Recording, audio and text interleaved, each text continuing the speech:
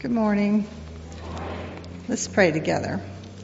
Lord, open our hearts and minds by the power of your Holy Spirit, that as the Scriptures are read and your word is proclaimed, we may hear with glad hearts what you say to us today. Amen. I'm reading from Ephesians chapter 5. It's on page 195 of the New Testament. It's titled, The Christian Household. Be subject to one another out of reverence for Christ. Wives, be subject to your husband as you are to the Lord. For the husband is the head of the wife, just as Christ is the head of the church, the body of which he is the Savior. Just as the church is subject to Christ, so also wives ought to be in everything to their husbands. Husbands, love your wives, just as Christ loved the church and gave himself up for her, in order to make her holy by cleansing her with the washing of the water by the word, so as to present the church to himself in splendor, without a spot or wrinkle or anything of the kind. Yes, so that she may be holy and without blemish.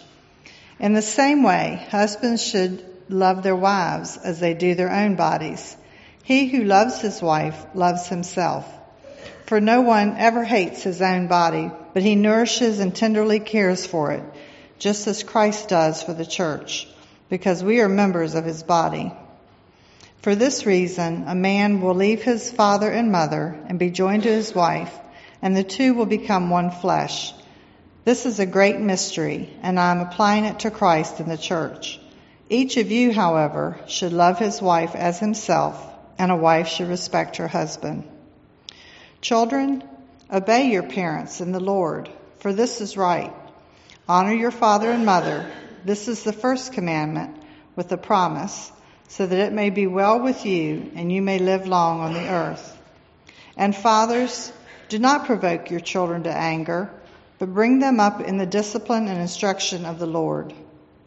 Slaves, obey your earthly masters with fear and trembling, in singleness of heart, as you obey Christ, not only while being watched and in order to please them, but as slaves of Christ, doing the will of God from the heart. Render service with enthusiasm, as to the Lord, and not to men and women, knowing that whatever good we do, we will receive the same again from the Lord, whether we are slaves or free.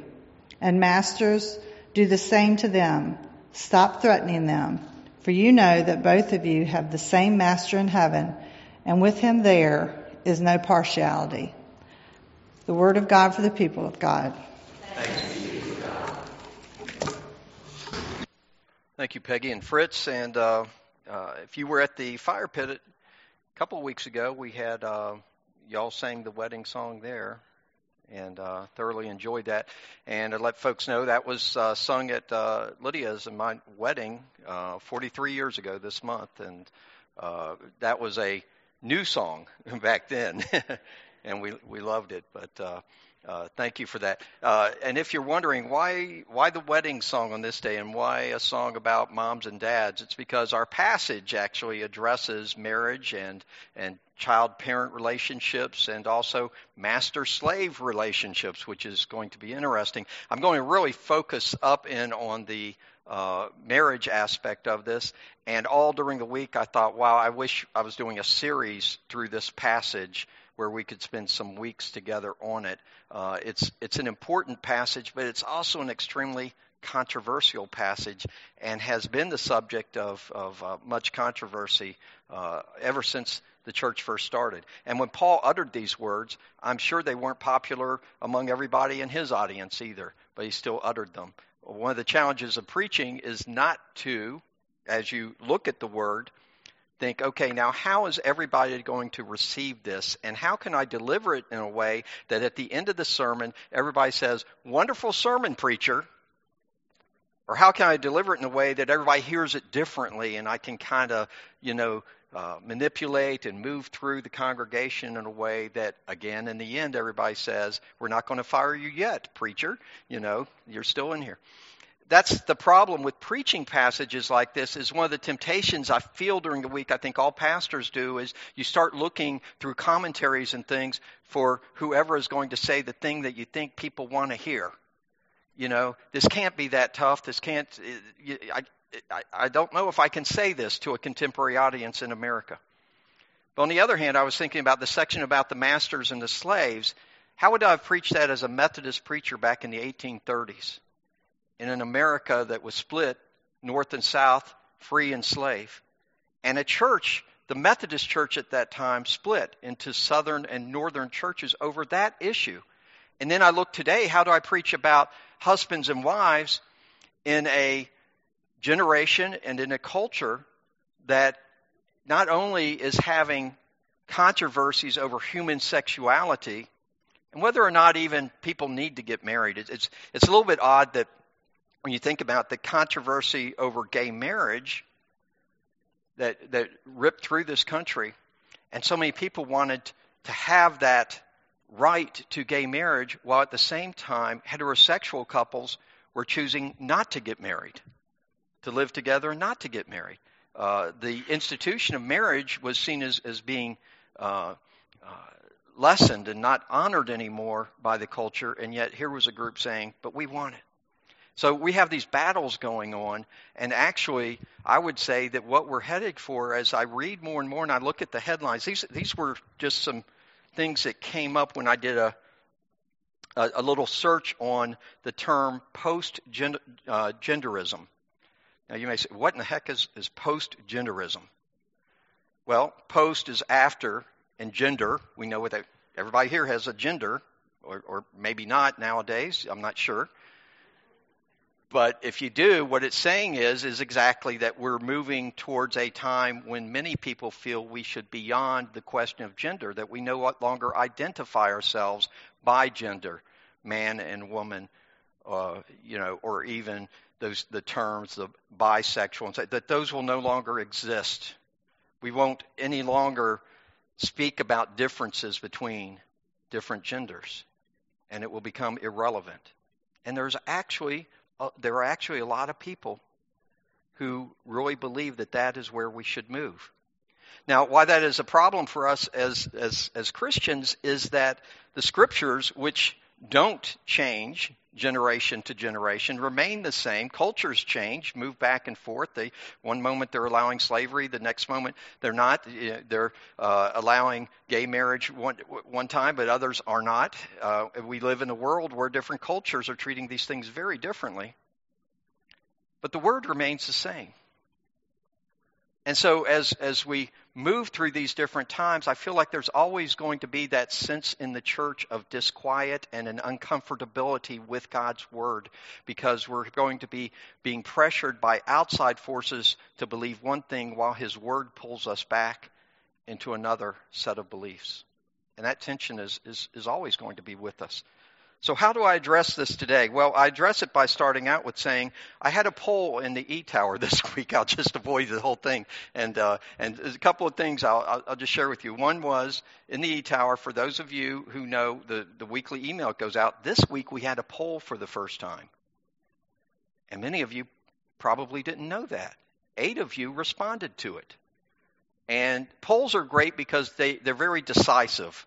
When you take a poll on something, you absolutely come to a conclusion, right? So here's what we had. The question was, which of these Old Testament events would you have wanted to witness, to have been there for? And the first one was the landing of Noah's Ark on Mount Ararat. Would you have liked to have been there for that? 2 people said yes. That's smart, because if you hadn't been there, you would have been one of the people under the water. 2 people said crossing of the Red Sea. That would have been exciting. I wondered about that, though, because that had to be terrifying. These are the people that like the roller coaster rides at the amusement park. They like terror. But I think, and also you had the army coming from one end, Pharaoh's army attacking you. So, I don't know, crossing of the Red Sea. 2 people again. Moses receiving the 10 Commandments. 2 people. I think that would have been a little terrifying, too. To have been in the presence of God and to, everything that was going on there. And then the last one, David slaying Goliath. 0. Wait, I said 8 people. That's only 6 people. Okay, Rhonda was keeping count over here. So only 6 of you did. Okay. Oh, and I forgot to respond, so that would have been 7. David slaying Goliath. Nobody wanted to be there for that. I can sort of understand. You know, he goes over, he cuts the head off. That's a little gruesome and all too. But think about the party they had after that when the Philistine army left and David's being lifted up on their shoulders and they celebrate for days this thing. It would have been a good, I think for party's sake, I would have been there with David slaying Goliath. But anyways, this is neither here nor there and has no relevance to what we're talking about this morning. But I just wanted to share that with you. While we're talking about this scripture, and before I get to it in a little depth here, I did remember, it reminded me of what I'd like to see happen today from this. And a famous theologian named Kierkegaard once wrote a little parable, and it was about a preacher. He was a duck, and his congregation was made up of ducks. And they came, all the ducks waddled into church that morning, and he waddled up to the pulpit and got up there, and he launched into a great sermon about how they have wings, and so God meant for them to fly. And he encouraged them to spread those wings and to fly. He was hitting his beak upon the pulpit, and the people were going amen, and everybody was so enthusiastic and about his message. And finally he told them, folks, as we go out this morning, remember, we can fly. And they all shouted amen, and they all go waddling out to their homes. Okay. No one flew home. And that's the way you feel sometimes about church, is everybody gets revved up on something. Yes, that's I know that, I believe that, but it doesn't bring a change about. And so my hope this morning is that as we look at especially the passage about the relationship of men and women together in marriage, that it would bring about some thoughts, some change. I realize not everybody here is married. Some are widows, different situations. You may know somebody who's married, so allow this to cause you to pray for them or offer them some help in their marriage.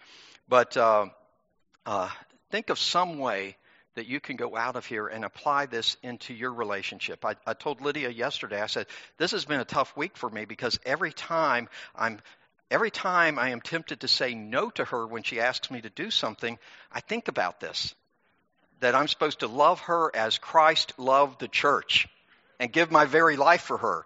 Will you take this out for me to the car? No, I'm too busy. Sorry. The two didn't mesh up together. So, but let's go in here now. Finally, I've done enough avoiding, and are we ready for the doxology? This is good.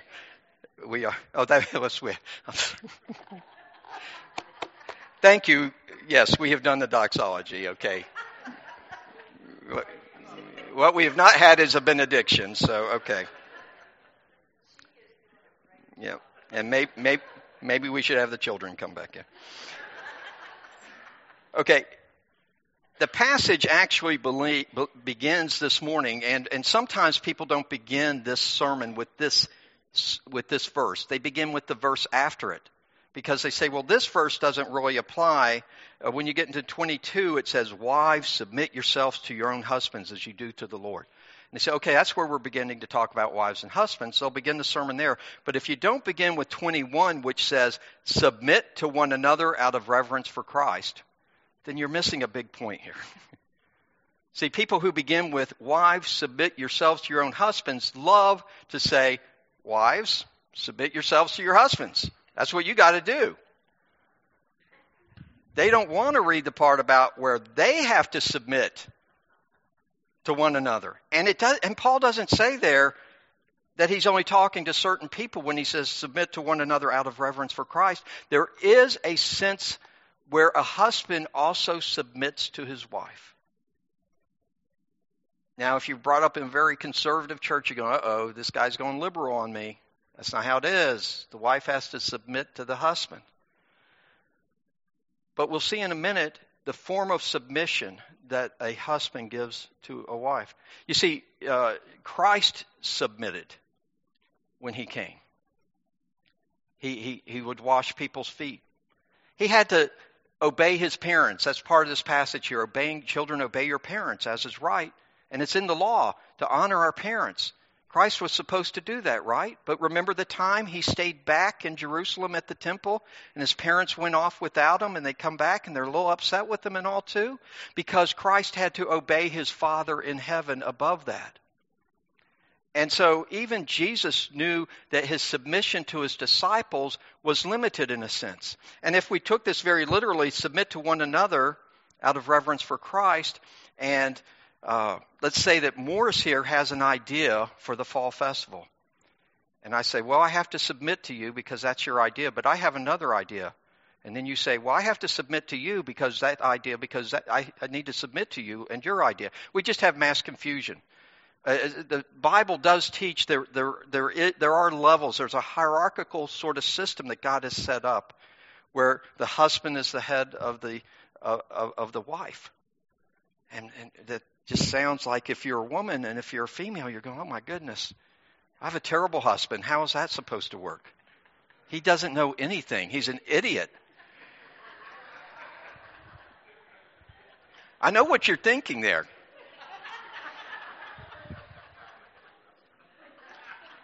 Not all of you are blessed like my wife. So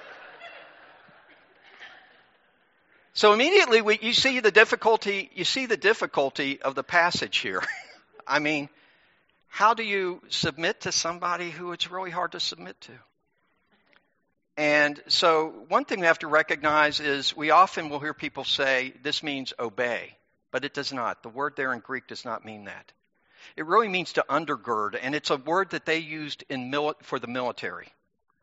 It was in the sense that the troops undergird the command. So they submit themselves to their commanders, but in a supporting role.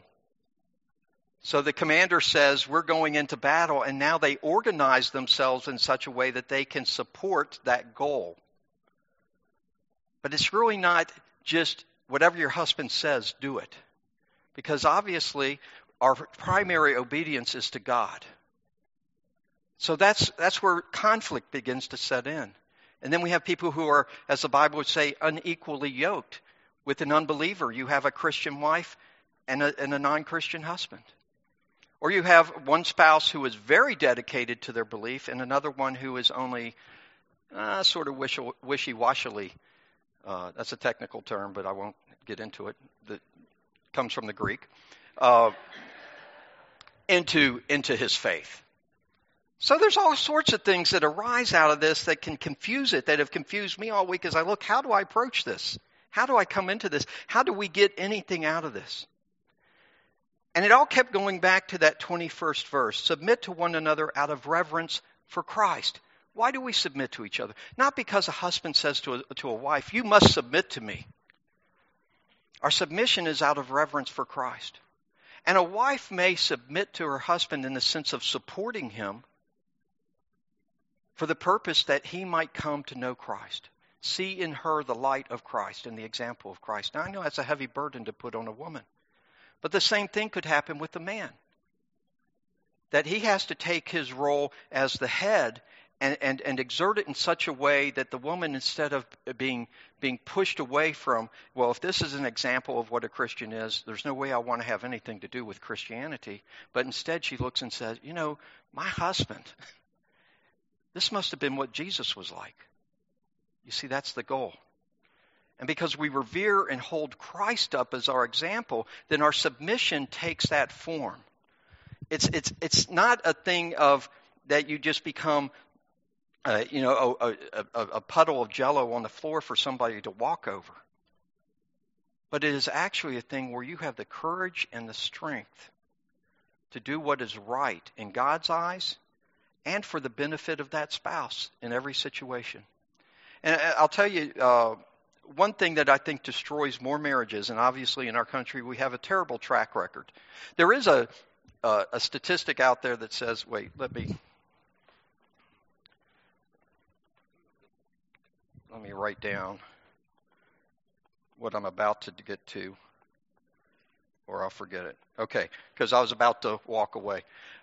There's a statistic that a lot of people believe that says that divorce is as common among people who go to church as it is among people who don't go to church. I don't know if you've ever heard that. People will say that. It's actually not really true. And it's all in how you define people who go to church. If you mean that means that they're believers in Jesus Christ or that they're obedient to God's will, that's not necessarily so. There are people who belong to a church and may show up once a year. They have a very different set of priorities around their faith than someone who comes every week or as often as they can. Statistically, when they show people who have regular attendance in church and who believe that God's law is priority for their lives, those people, on average, have about a 25% less chance of being divorced than those who do not hold that. Now, that's still not great, but it shows that it does make a difference what you believe here. But one of the things that I think that undercuts marriages very often, and I think this is prevalent in our Christian marriages too, because we are in a contentious society. Americans don't like authority. We don't like people telling us what to do. We are contentious, and we undercut each other every chance that we get. Churches are famous for people getting together to undercut the authority of their leaders. This is part of our culture. It's how we got our independence. We rebelled against the king. And I don't want to say that's a bad thing because I enjoy the benefits of that. But when it happens in a marriage, it's bound to destroy the marriage. And there are couples who can't agree on anything ever. And why is that? Is it because one of them, that they're both always wrong? Or perhaps it's because you get into the habit of always correcting your spouse. Always saying, I've got to somehow find something wrong in what they just said. And that can become a habit over time. Instead of listening in a supportive role, in what you might say a submissive role, which says, I'm listening for the good in this person, you're always looking for the opportunity to take a shot at them and to tear them down a little bit more. That happens a lot in marriages. If we're married in the cultural sense, and if we're approaching marriage in the sense of, I'm in this for me. You see, our culture teaches romantic love and compatibility. These are the bases of a marriage. But to tell you the truth, romantic love, which the Bible doesn't say you can't be romantically loved. That's a good thing to have. Not absolutely necessary. Compatibility can make things easier over time. But also there are people who have a lot of differences they bring to the marriage who somehow find a way to make those things work together in a way that makes their differences even stronger when they come in together. So then what is the key? If it's not romantic love alone and if it's not compatibility, which are the two things that our culture offers us to strengthen a marriage, and is why so many marriages fail, because over time people discover they're not as compatible as they thought they were, or they change over time. The romantic love fades, physical attraction fades, all those things fade, so over time marriages begin to crumble. So what is it that the Bible offers, that Paul through the Holy Spirit offers here? And this is the key. Submit to one another out of reverence for Christ. And if we go back in the first 4 chapters of Ephesians, almost every other sentence in those chapters, Paul says, do this in Christ. The key here for a successful marriage is for us to do things in Christ. Husband and wife, our goal is not our personal happiness. Our goal is not our personal success. It's not having our way, but it's to do everything in Christ and by His example. I think, actually, after this week thinking about this, I would be a much happier husband if I was more dedicated to my wife's happiness than my own.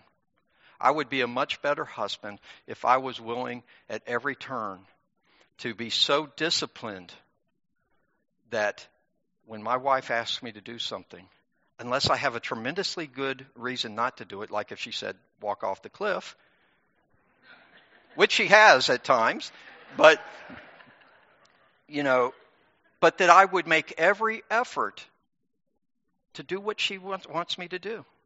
And see, this is very different from the classical idea that the husband lords it over the wife and she just has to be his slave and do whatever. That's not what Paul is saying here. I'll just quickly read you this section when we get down here. Okay, first he says, wives, submit yourselves to your own husbands as you do to the Lord. For the husband is the head of the wife, as Christ is the head of the church, his body, of which he is the Savior. Now, head here we take to mean boss, but that's not what it means. Okay? Every body has a head, and what does your head do for the rest of the body? It listens. Nerves are coming back with messages. I'm burning my finger. There's a communication. There's a thing going here, but everything runs through the head, and then the head has a responsibility then to coordinate everything. That's what we're talking. We're not talking about coming up with independent decisions that are not for the good of the body. And it's the same with the husband. I mean, I hate to say this, but all week I wanted to come up with a way that I could say that this is all about, equality and husbands and wives voting all the time and coming to one-to-one ties all the time on everything. I was trying to come up with a way for this. But as I studied the scriptures, despite what our culture says, there is a sense here where the husbands are given a responsibility, a gender-specific responsibility within the marriage. So she is, the husband is the head of the wife as Christ is the head of the church. What did Christ do for the church? He washed our feet. He died for us. He gave an example for us. He loved us. He prayed for us that we would be one. Now, as the church submits to Christ, so also wives should submit to their husbands in everything. And again, the meaning here of submission in this case, if we take it in the original Greek meaning, means to undergird and support. The wife should play a supportive role, not an adversarial role, as so often happens in marriages, where the two are always at war with each other.